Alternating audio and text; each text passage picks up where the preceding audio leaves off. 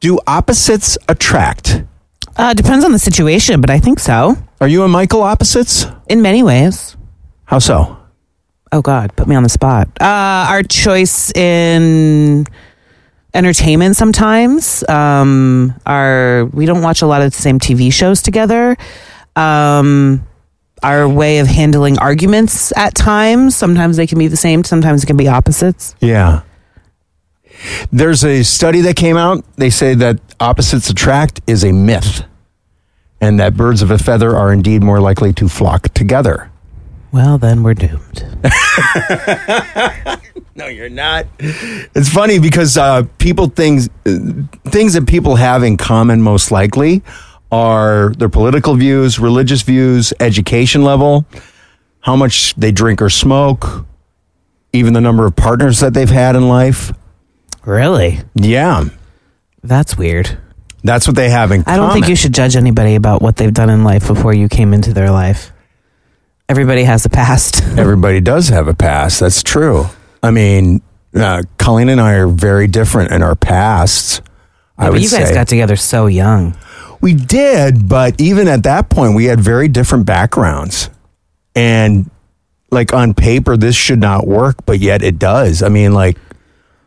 But you're talking about your family past? I'm talking about family I mean, like past. sexual partner past. I'm talking about all that stuff, like very different backgrounds. I think as people get together in life, it's kind of like you come from where you come from. You focus on the now. You don't focus on the before. Whenever there's conversations of like, did you tell him your number? Did you tell him your number? Did you tell her your number? It's like, I don't know. Is it any of their business? That's a good question. Is it? I don't think so. And if they're judging you on that, then what are they hiding? Right, exactly. Veronica, what about you and your boyfriend? Do you guys, are you more alike or are you more opposites? We're pretty similar, actually. It was surprising how similar we are emotionally. Like, I feel like we always have the same, like when we first started dating, we were both very like anxious, thinking like, I'm going to screw this up? Yeah. Like, I thought for sure, like, after this, like, we talked, I think, after, like, the second days, like, I thought for sure that you were never going to talk to me again. Really? Yeah, and we both thought that very progressively throughout our relationship when we first started talking. We're like, yeah, you're going to break up with me, whatever, over whatever. And we're both very anxious attachment styles, I think. So we're very similar emotionally like that. My wife and I just celebrated our 29th wedding anniversary. Congratulations. And thank you. But there are days where I think she's going to wake up and realize that she could have done so much better. Because you're an opposite? Because in some ways, we're so different from each other. I am, compared to her, loud and boisterous. I'm obnoxious. I'm like all these things that she isn't. Like, she is very level, very calm, very steady. Even in the face of a storm, she's like just perfect with it. I kind of just go from one extreme to another.